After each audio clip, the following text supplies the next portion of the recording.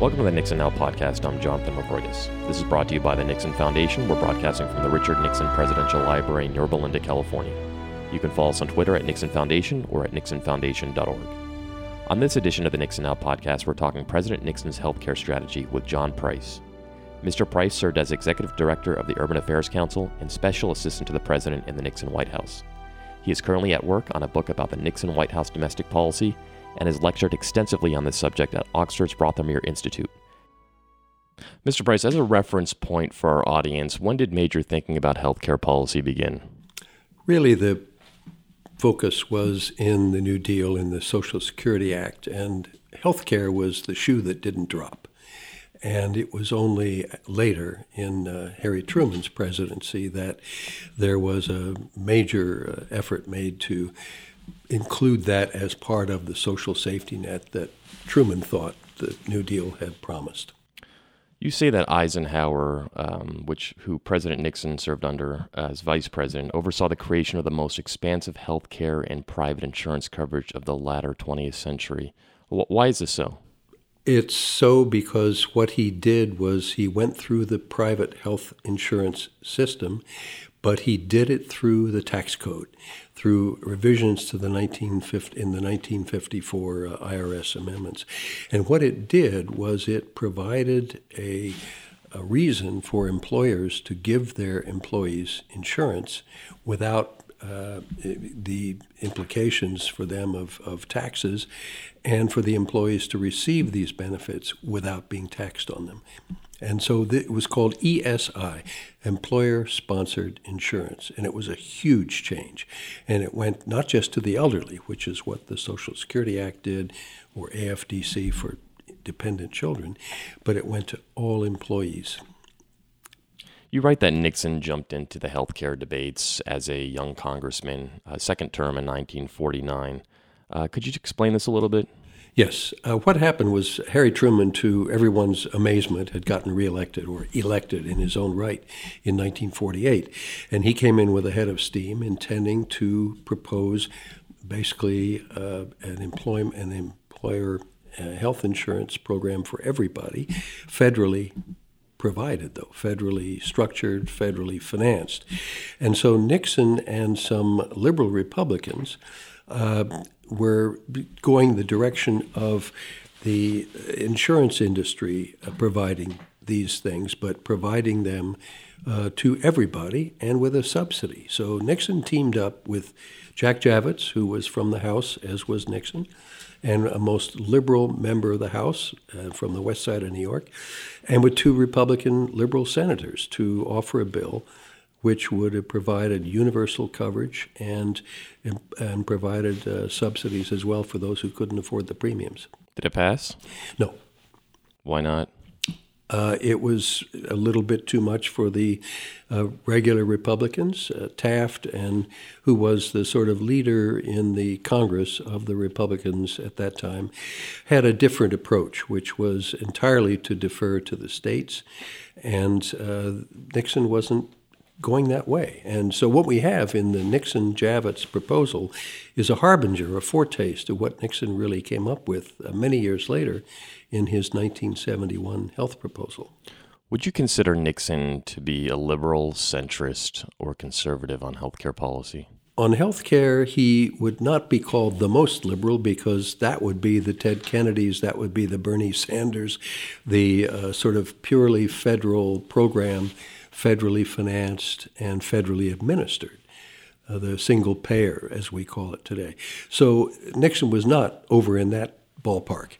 Rather, he was very much in the liberal wing of the Republican Party, and he was progressive in the sense that he wanted the outcome to be a universal coverage, which is, if you think about it, a pretty liberal idea. He was just going to do it by different means, using the private sector.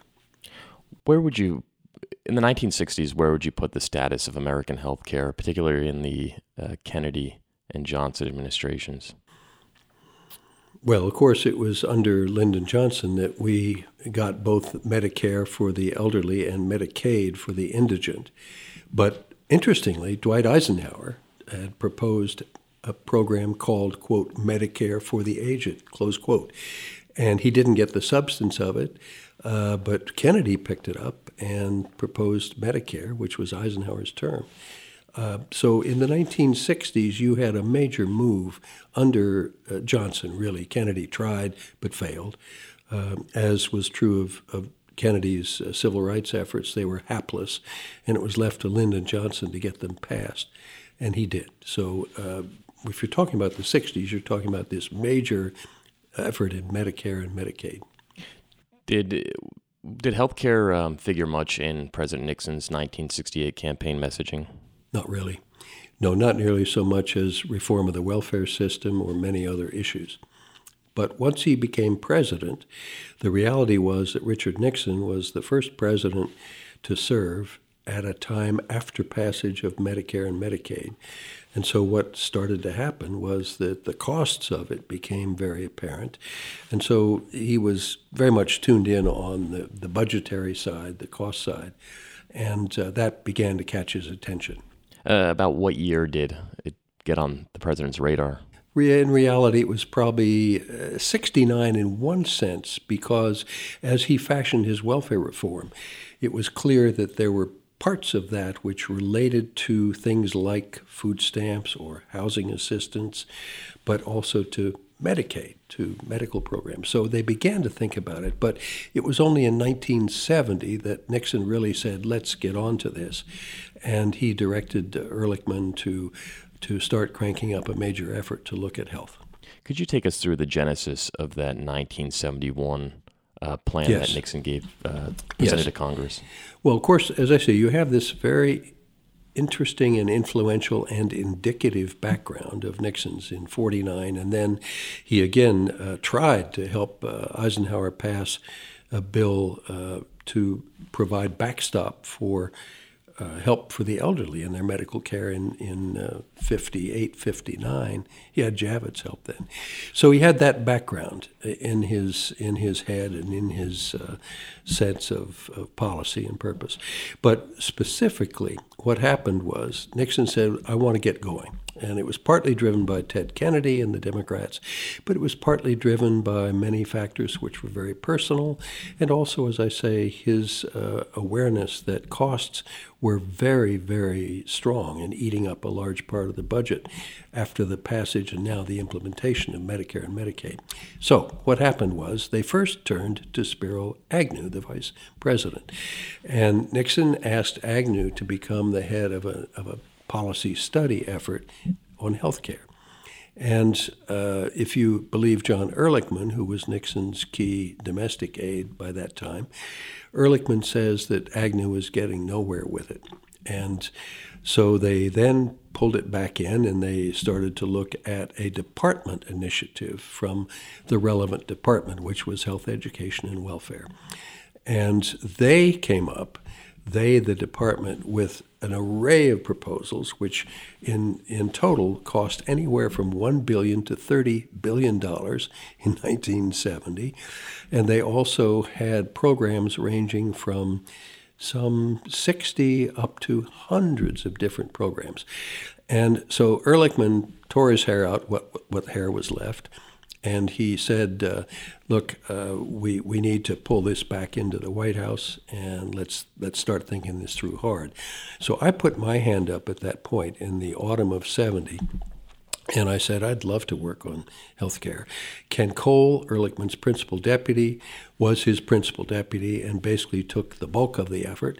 I, with Cole, created a new task force, and I worked on more the cost containment side of things, while Ken worked on the health insurance and private sector side.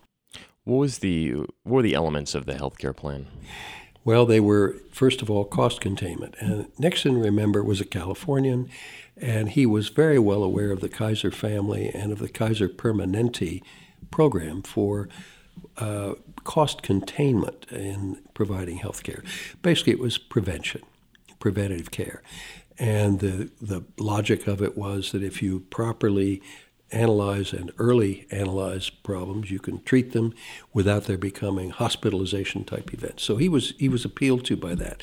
And Edgar Kaiser came in to see him early in 1970, and I think was very influential in the chat that he and Nixon had. So that was the piece I took, and that was what became the Health Maintenance Organization's piece of this whole puzzle, which did just what I was talking about. The other part of it was the scope of the coverage and the benefits. And these were very broad. And what Nixon said to some of us was, through Eisenhower and the ESI that I mentioned earlier, employer-sponsored insurance, we now have 65% of all working employees, covered. I'm going to cover the rest. And so the other main feature of his proposal was to say to employers, you have a mandate. You will provide health insurance to every one of your employees, whether they are one or more employees that you have. And if they can't afford to help pay part of the premium, we will provide a government subsidy to do that. This became called the Family Health Insurance Plan. And it was also on Nixon's mind that there were unemployed people, and so he decided to create pools which would have shared risk for those folks who weren't working with an employer or who otherwise were not able to get insurance. So those were the key elements: cost control and virtually universal coverage, and the benefits were extraordinary. For example, Richard Nixon in 1971 said, "We shall cover pre-existing conditions." Have you heard that phrase? Yes, I have. Yeah. It was almost 50 years ago that he said, let's do it. He also said, prescription drug costs are terribly high. We are going to cover prescription drug costs, not just what George Bush did 40 years later for the elderly, but for everybody. This is Richard Nixon in 1971. Do you think in terms of the costs and the budget for the plan, do you think it was feasible? Well, the portion about cost containment, it became called the Health Maintenance Organizations, HMOs. In theory, they would be very effective in bringing down costs. Nixon was cost conscious, and he was still constrained by the war. So he did this somewhat reluctantly because of budgetary issues. But I just think he was overwhelmed or overcome by his sense of the need for coverage and the need to make sure that people living at the margins were not feeling despair. Senator Ted Kennedy later said that he regretted not supporting this health care proposal. Why did he oppose it? He was for the single payer, flat out. And he was very much a creature of trade unionism and its politics at the time. Their position was very strongly in favor of a single payer or federal program. So Kennedy broke with them only at his peril.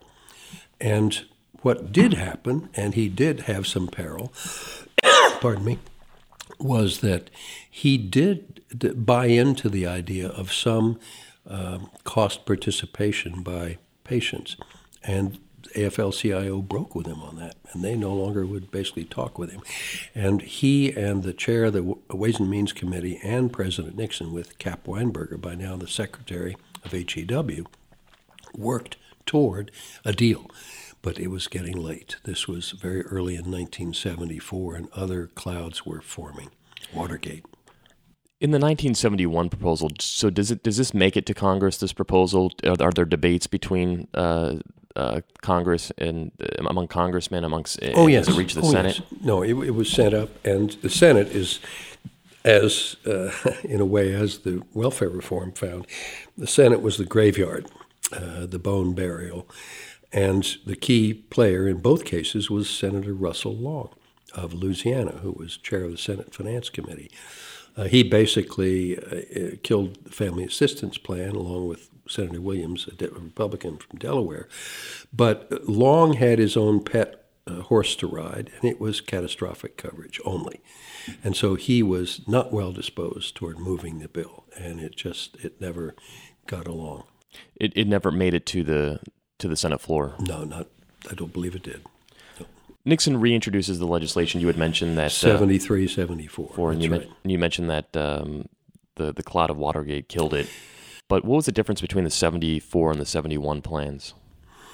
The 73 or 74 plan did include a program for everybody, and it was called the Affordable Health Insurance Program, and it was for basically, it was unifying Medicaid. It was providing more uniform benefits and standards for even the Medicaid beneficiaries and those who just fell outside Medicaid. So it was more universal in its coverage. Do you see any of these elements of the Nixon plans in future legislation? Yes, you see Obama, you see Clinton in one sense buying into the notion of using the health insurers. What the health insurers didn't like and why they fought like the devil to kill Clinton's plan was that it was clearly going to require federal regulation of the insurers. The insurance companies were, up until that time, regulated by state insurance regulators. And so they did not want to fall under the federal purview.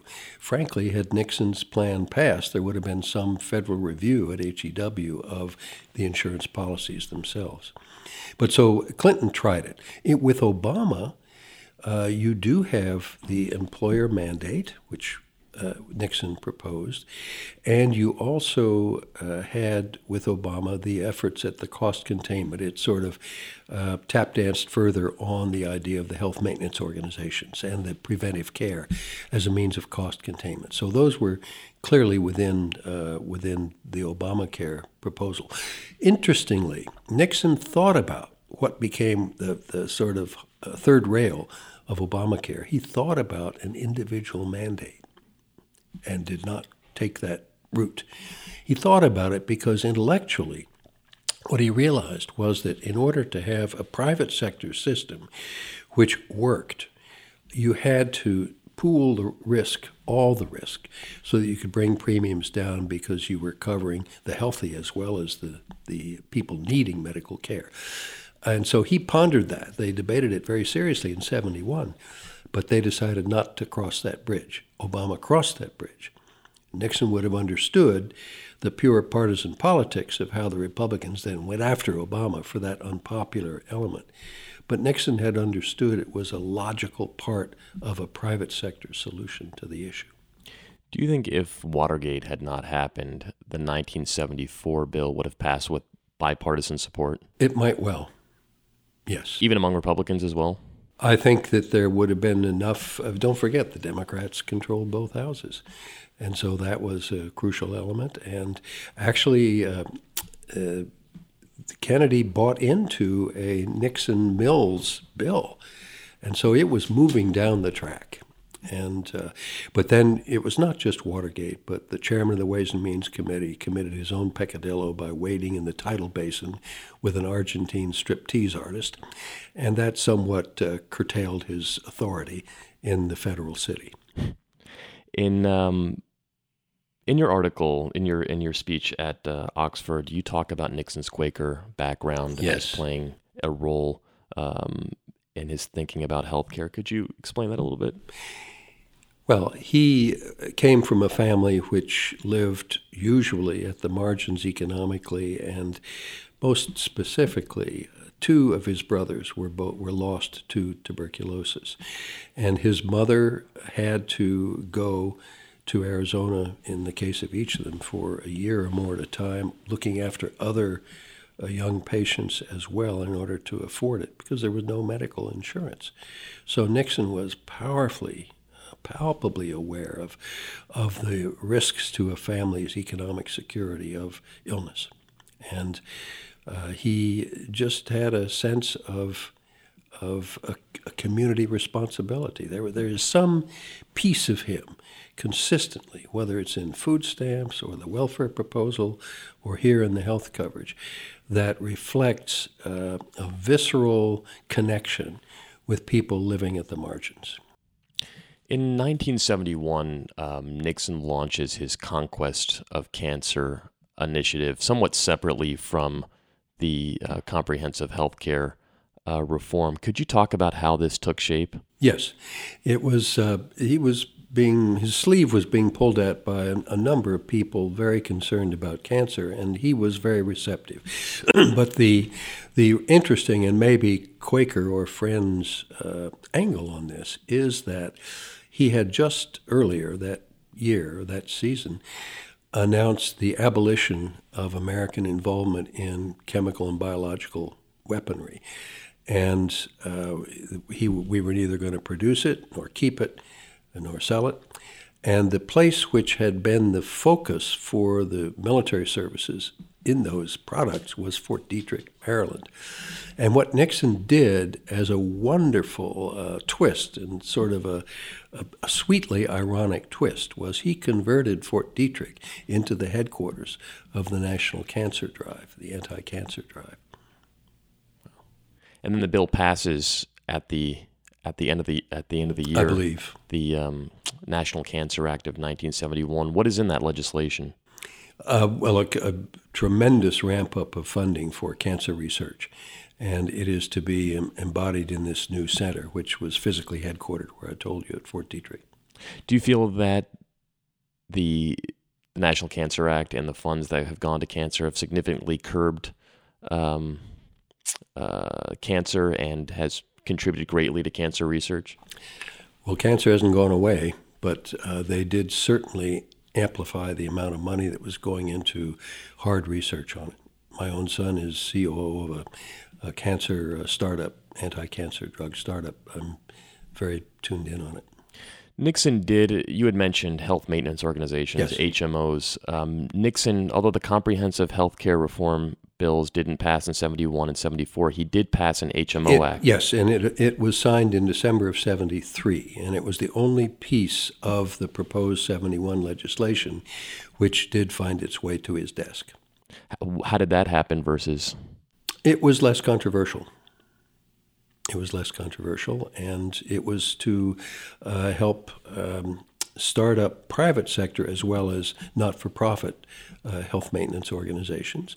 And it was basically funding efforts at also ensuring that states could not impede the creation of that. So it was trying to roll out almost a prototype of a form of health practice that seemed logically to be both budgetarily conscious and also to be trying to put people in good health. In 2009, President Obama passed the Affordable Care Act. Yes. President Trump has been working to take elements of strip down the Affordable Care Act. Why do you feel that 50 years on, Nixon's health care proposals is an important study for policymakers? We are back to the point where the Republican Party was in 1949 with Bob Taft.